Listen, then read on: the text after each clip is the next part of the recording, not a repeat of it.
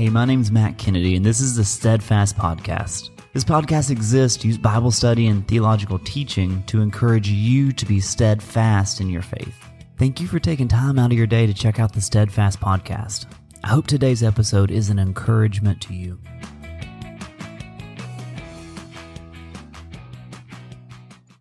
So angels are a fascinating thing in the Bible, aren't they? I mean, though they're mentioned more than 200 times throughout the pages of Scripture, I think there's still a lot of mystery there. There's a lot of things we don't know, and there's a lot of fun questions we may have that we just don't have answers to. In the Bible, we see angels doing battle. We see angels worshiping before the throne of God. But the most common thing we see them doing in Scripture is delivering messages to serve the role of a messenger. So the story of Jesus, we know, is a story like no other. It is a story of a sovereign God to bring hope to the hopeless, to bring peace to a chaotic world, to bring joy to a broken world, and to bring love like the world had never seen before. And in this story of Jesus, there are many people in there who we recognize and who we remember. And when we have Christmas performances, they're always in there. But isn't it both the presence and the frequency of angels that can really grab our attention, that can really jump off the page? Every turn, every event in the story of the birth of Jesus has angels doing something. It's because remember, this is a story like none other. Tonight, we're going to go through two angelic messages. What did the angels say? What did the angels say to Mary? And what did the angels say to the shepherds? Luke chapter 1, verses 26 through 38.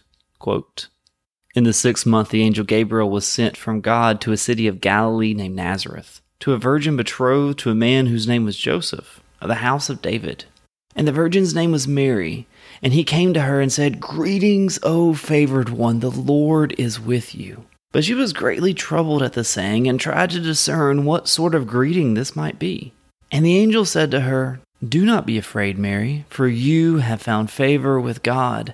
And behold, you will conceive in your womb and will bear a son, and you shall call his name Jesus. He will be great, and he will be called the Son of the Most High. And the Lord God will give to him the throne of his father David, and he will reign over the house of Jacob forever, and of his kingdom there will be no end.' And Mary said to the angel, 'How will this be, since I am a virgin?' And the angel answered her, 'The Holy Spirit will come upon you, and the power of the Most High will overshadow you. Therefore the child to be born will be called Holy, the Son of God. And behold, your relative Elizabeth in her old age has also conceived a son, and this is the 6th month with her who is called barren. For nothing will be impossible with God.' And Mary said, 'Behold, I am the servant of the Lord. Let it be to me according to your word.' And the angel departed from her." End quote. So now, what did the angel say to Mary? First, our setting. Mary's relative Elizabeth has now been pregnant with John the Baptist for about 6 months now. When an angel spoke to Zechariah, he was serving in the temple, which was in Jerusalem, one of the main areas of all the Jewish faith.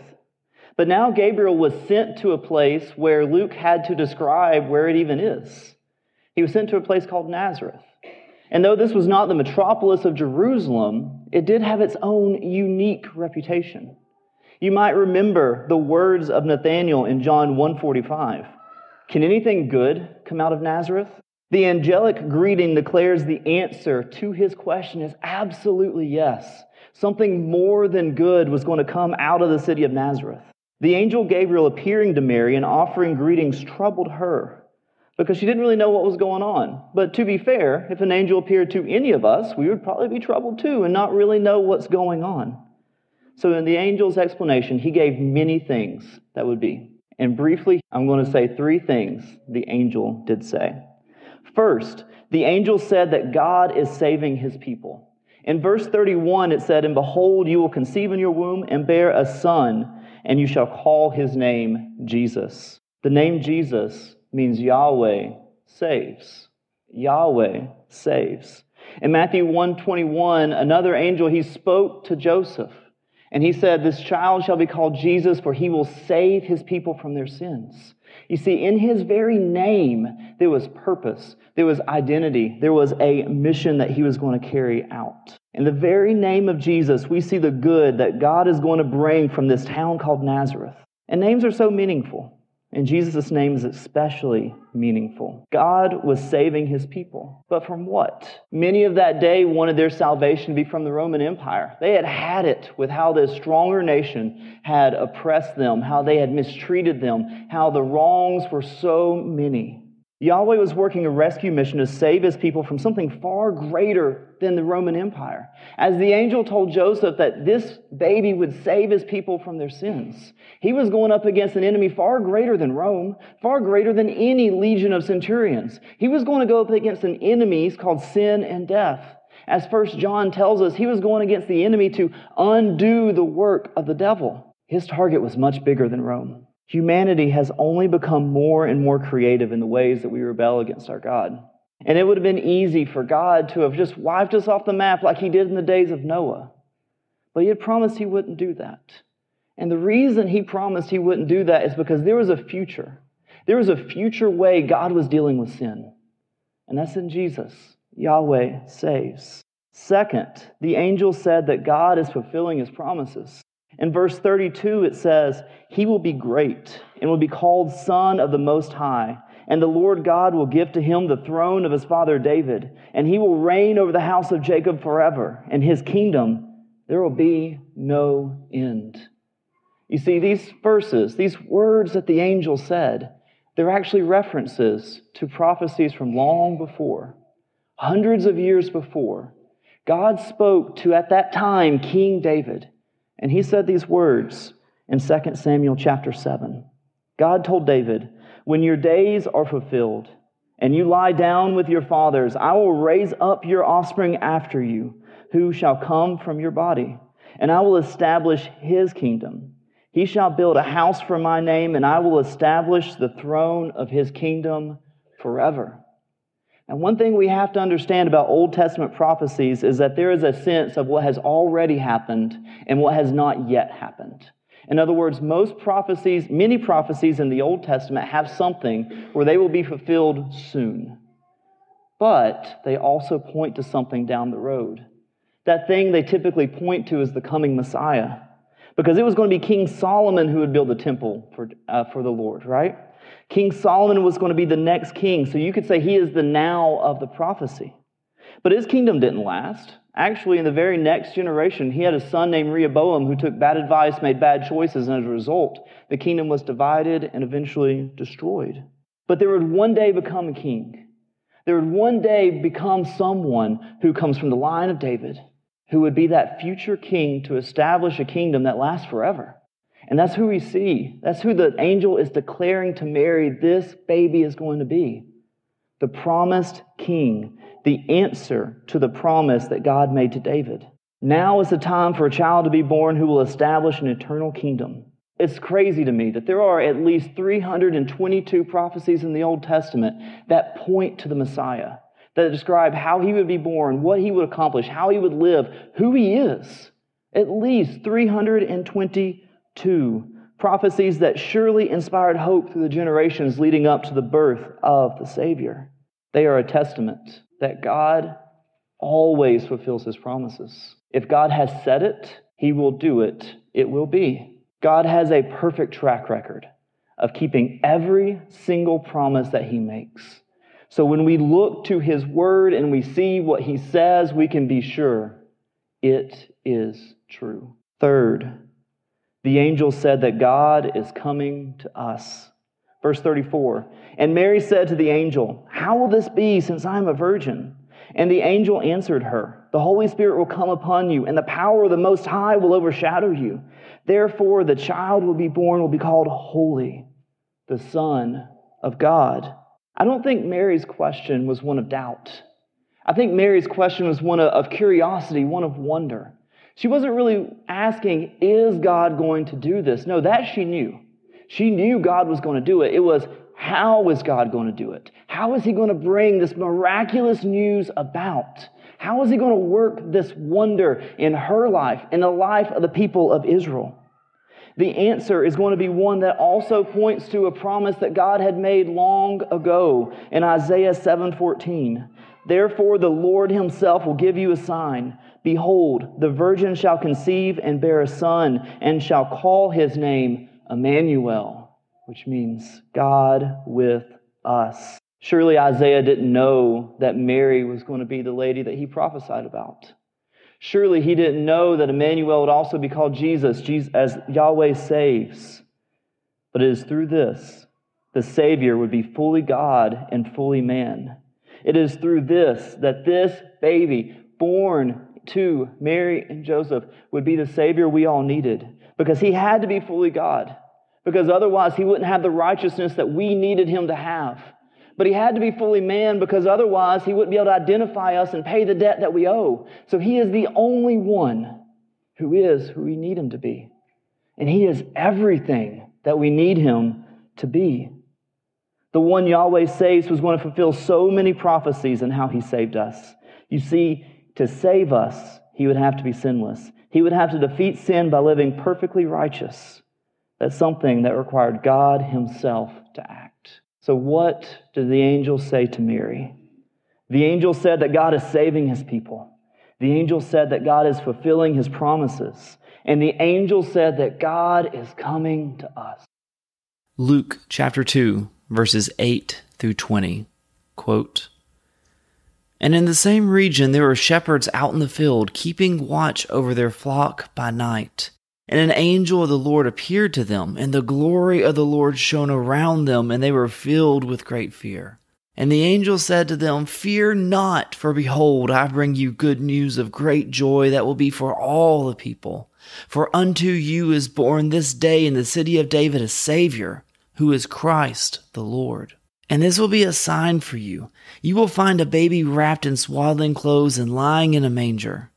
And suddenly there was with the angel a multitude of the heavenly host, praising God and saying, Glory to God in the highest, and on earth peace among those with whom he is pleased. When the angels went away from them into heaven, the shepherds said to one another, Let us go over to Bethlehem and see this thing that has happened, which the Lord has made known to us. And they went with haste and found Mary and Joseph and the baby lying in a manger. And when they saw it, they made known the saying that had been told to them concerning this child.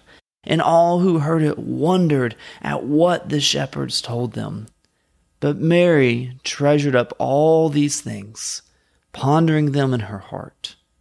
And the shepherds returned, glorifying and praising God for all they had heard and seen, as it had been told them. End quote. So before we asked, what did the angel say to Mary? Now we're asking, what did the angel say to the shepherds? As Evan just read for us, the angels are not done speaking. They brought a very important message to the shepherds. Now for us, in 2023, looking back at this, it looks like the shepherds are just a group of guys who are just doing their job, right? Watching the flock by night and minding their own business. In that particular culture, shepherds would have been seen a little bit differently. They were not highly esteemed. In fact, people questioned their character all the time. It was by the nature of the shepherds' work that they were always ritually unclean and could never really participate in the religious activities with the rest of the community there. So they were always outsiders. They were always looked at with suspicion. They were so untrusted they could not even testify in court. Yet it was the shepherds who the angels appeared to. And like the message to Mary, they had a lot to tell about the good that was coming that night out of Bethlehem, but one day would be known for the good coming out of Nazareth. So what did the angel say? First, the angel said, the birth of Christ is good news. Verse 10 says, And the angel said to them, Fear not, for behold, I bring you good news of great joy that will be for all the people. The words there, I bring you good news. In the Greek language, it's actually just one word. It's euangelizo. Say that 3 times fast. Who knows what you're going to come up with, but it's euangelizo. And by a ratio of about 10 to 1, the most common way we see this Greek word translated in our New Testament is always in the context of preaching the gospel. It is almost always used and translated as preach or preach the gospel. The angels were preaching to the shepherds. Now keep in mind, at this point in their history, in their nation's history, they have gone about 400 years without any words from God, without any knowledge of what God was doing and how God was moving. That's a long time. Now, in that long time, so many things happened in their history. Really, it was they were conquered by one people, and then another people, and another people. They were constantly conquered, constantly oppressed, constantly mistreated. So after all this time, don't you know as a people, they're frustrated? They're probably disappointed. God probably feels so very far away. They're confused. Why isn't God doing something? We just knew He would do something by now. There's so many feelings that are attached to their circumstances. And isn't it so easy for us to use our circumstances as the lens by which we look at God and try to define what God is like based on what we are experiencing? See, that would have been so easy for them to do in that time, instead of looking at God and looking at their experiences through the lens of God. But now, good news, the gospel has been proclaimed. God is not far off. He is not distant. Actually, He is here. He is here with us. And He has come to save us, to bring this good news of great joy. One thing about me is, in any occasion, on any day, I am always glad to see my bed. Right now, I'm missing my bed currently. Always enjoy those times. But do you know when I am the most glad to see my bed? It's one of two occasions. One, when I'm getting back from taking a bunch of teenagers to camp, and the place that we sleep at camp is never comfortable. Or if we have an all-night lock-in here, I am so excited to go home and get in my actual bed. I am most glad because something has happened that's caused me to miss it more. In the same way, I'm always glad to see food, unless it's one of those gross things that some of y'all choose, like guacamole or salads. But usually, I am always glad to see food. But you know when I'm at my most glad to see the food? It's when I'm at my hungriest. You see, the people should always be glad to hear a word from the Lord. But what makes this even more great joy level stuff is that they have had this hunger that has gone on for so long. But now, the angel said, there is good news of great joy, that there is a child who is born who is going to be the Savior of His people. That is what the angel has said. Secondly, the angel said the birth of Christ is for all people. Look at verse 10 again. And the angel said to them, fear not, for behold, I bring you good news of great joy. That will be for who? That will be for all the people, everyone. Now remember how I started this section. I started talking about how suspicious of character shepherds were assumed to be. How people looked down on them, how they didn't trust them, how a shepherd could not even testify in court. But in this story, we see an angel delivering great news to someone who could not testify about this in court. One thing I love about the Bible is its complexity and the hidden layers that are always there. And so often the Bible uses ideas that are parallel to one another. And this one's the same. Because if you fast forward about 3 decades or so, what you're going to find is an empty tomb. And at that empty tomb, there's going to be an angel that's going to say, He is not here, for He is risen. And you know who He says that to? He says that to a group of women who in that culture would not have been able to testify in court. Now, why in the world would God use the same process to announce the birth as to announce the resurrection? Well, I'm not going to presume to know all the mind of God, but one thing I can tell you that this verse says is that this is good news of great joy for all the people. Not just the people who the culture holds up and honors, but the people who would have been seen low in the culture. You see, it's not just for one race or one nation. It is not just for one economic status. It is not just for one level of prestige. It says it is for all the people. So what we see here by what the angel has said is it does not matter who in this life has rejected you. It does not matter what area of life you have come up short. It does not matter if you have prestige or economic status. It does not matter at all, because it's all by grace that God is delivering this. It is for all the people. That makes it good news of great joy. That means I don't have to earn a thing, because Christ has earned it for me.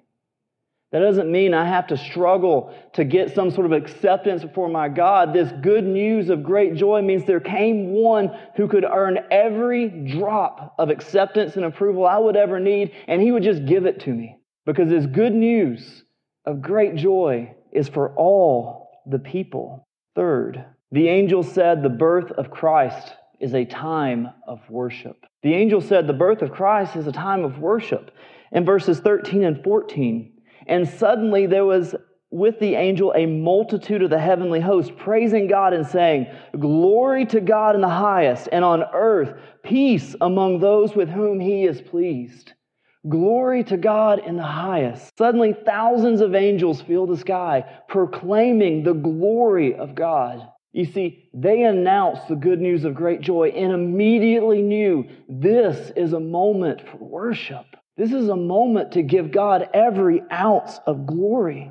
By the early 400s, so a long time ago, I think of our church, probably only David was around then, right? Around the 400s, sorry, David, he's innocent bystander. There was this guy who translated all the Bible into Latin. It's called the Latin Vulgate. And when he got to this verse, he translated it into this Latin phrase that every single one of you have heard. The reason I can say every single one of you have heard is because we already sang it. And that is Gloria in Excelsis Deo. Now, I might get one of them to go, have more O's in there, but it's the same word with more O's or not O's. It's the same thing. One thing we know about God is that He is infinitely glorious. We're called to give Him glory, all the glory in the highest. But we're not giving Him something He doesn't already possess. We are acknowledging His deserving of every ounce of glory that our lungs and our life can muster. He is truly infinitely glorious, and at this occasion, He is all the more deserving of our praise. The angels were acknowledging His greatness. Our God is the maker of heaven and earth, the one who holds more stars in His hand than there are grains of sand on our planet. He is the one that makes all the planets spin at the exact way they're supposed to. All of us in this room right now, we are alive because He is keeping all of our hearts beating, all of our lungs breathing. He is making every cell in your body do exactly what they're supposed to do. This is our God, the infinite God who is infinitely glorious, who deserves all the praise, is doing all of those things. He is the one who is holding all things together. And in all of His mighty deeds, He is so close to the creatures He has created. He's not a God who created and then went far away. He's a God who created and stayed with His creation. I mean, why else would He give Christ the name Emmanuel, God with us? Why else would, when we get to further in the New Testament in 1 Corinthians, would Paul describe believers in Christ as temples of God? Because He is always with His people. He is always with His creation. He has the hairs of our head numbered. He has our days known. And for those who would believe, He has our names written in His book of life. He has directed history so precisely that we may hear of His love, that we may respond to His love, and that we may be forever changed by the great love with which He has showed us. He is worth every ounce of praise. In the book of John the apostle, he tells us that if all the deeds of Jesus were written down in books, he says, the world would not be able to contain the books. Truly, this is true of our God. If we were to list out the ways He is glorious and He is worthy of worship, neither our vocabulary nor our lifespan would allow us to complete that work. But our lifespan would fade away before we could list the deeds and wonders that is owed to our God. A deed that belongs at the top of that list is surely the event that we're here to celebrate tonight, the birth of Christ. It is truly a time when we come together and worship our infinitely glorious God. So what did the angel say to the shepherds? The angel said the birth of Christ is good news. The angel said the birth of Christ is for all the people. And the angel said the birth of Christ is a time for worship.